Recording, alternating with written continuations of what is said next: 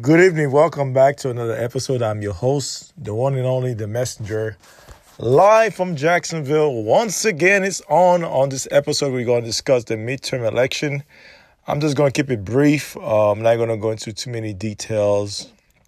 I just want to give my perspective. Since I've been gone for a little while, I just got back. A lot of people have asked me, where have you been? We haven't heard from you in a while. So I only been gone for about a week. So now I'm back, full throttle, full effect. Now the midterm election have ended. We know that in Florida, Governor DeSantis have been reelected. Bravo, kudos to everybody that voted. I didn't vote this year. I've been so busy, so I didn't really vote.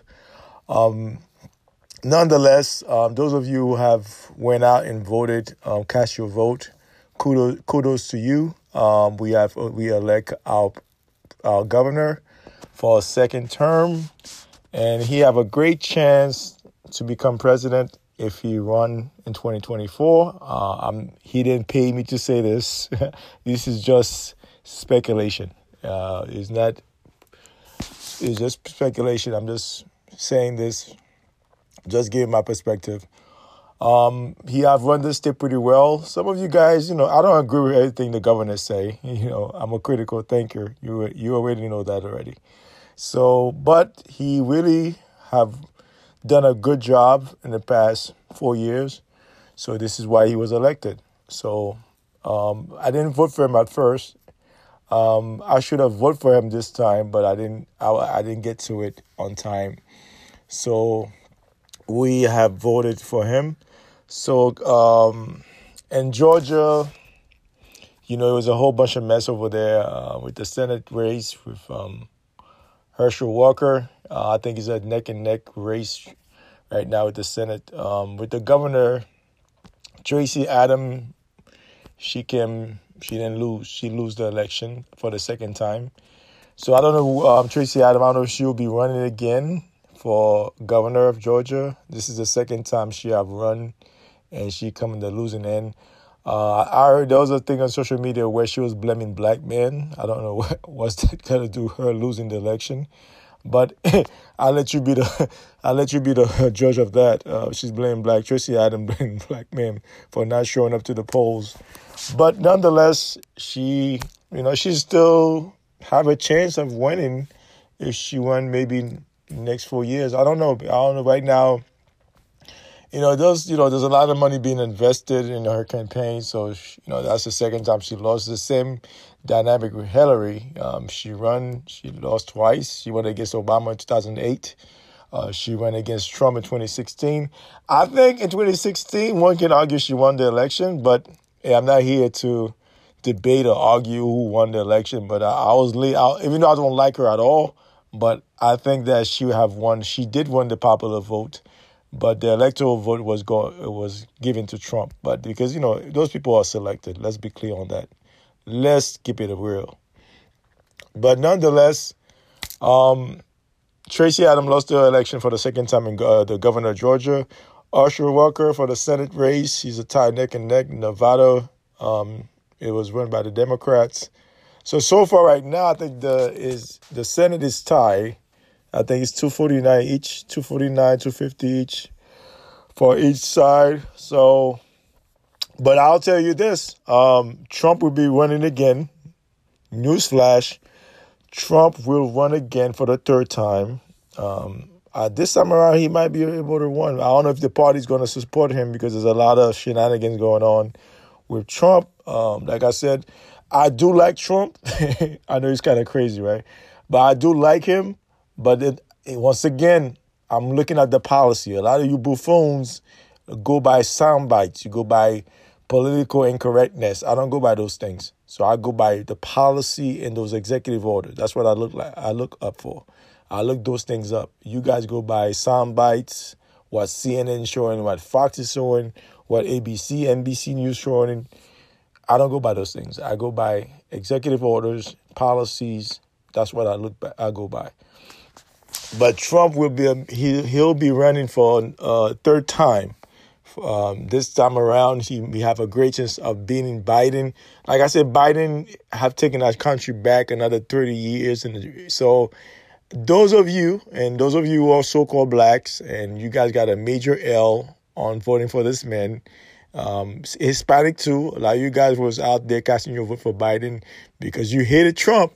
I get the sentiment, but like I said, how you like them apples now? How do you like them apples now? He give you corona, he give all this bull crap. This is all the stuff Trump was talking about.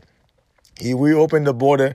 You see what's going on with the Texas governor? He's shipping those immigrants, those illegal immigrants, to New York, to D.C., to Boston, and to Philadelphia. So far, he's been shipping them to New York and D.C. You have seen the footage. You have seen the videos on social media. You have seen the videos where the governor of Texas have shipped those illegal immigrants.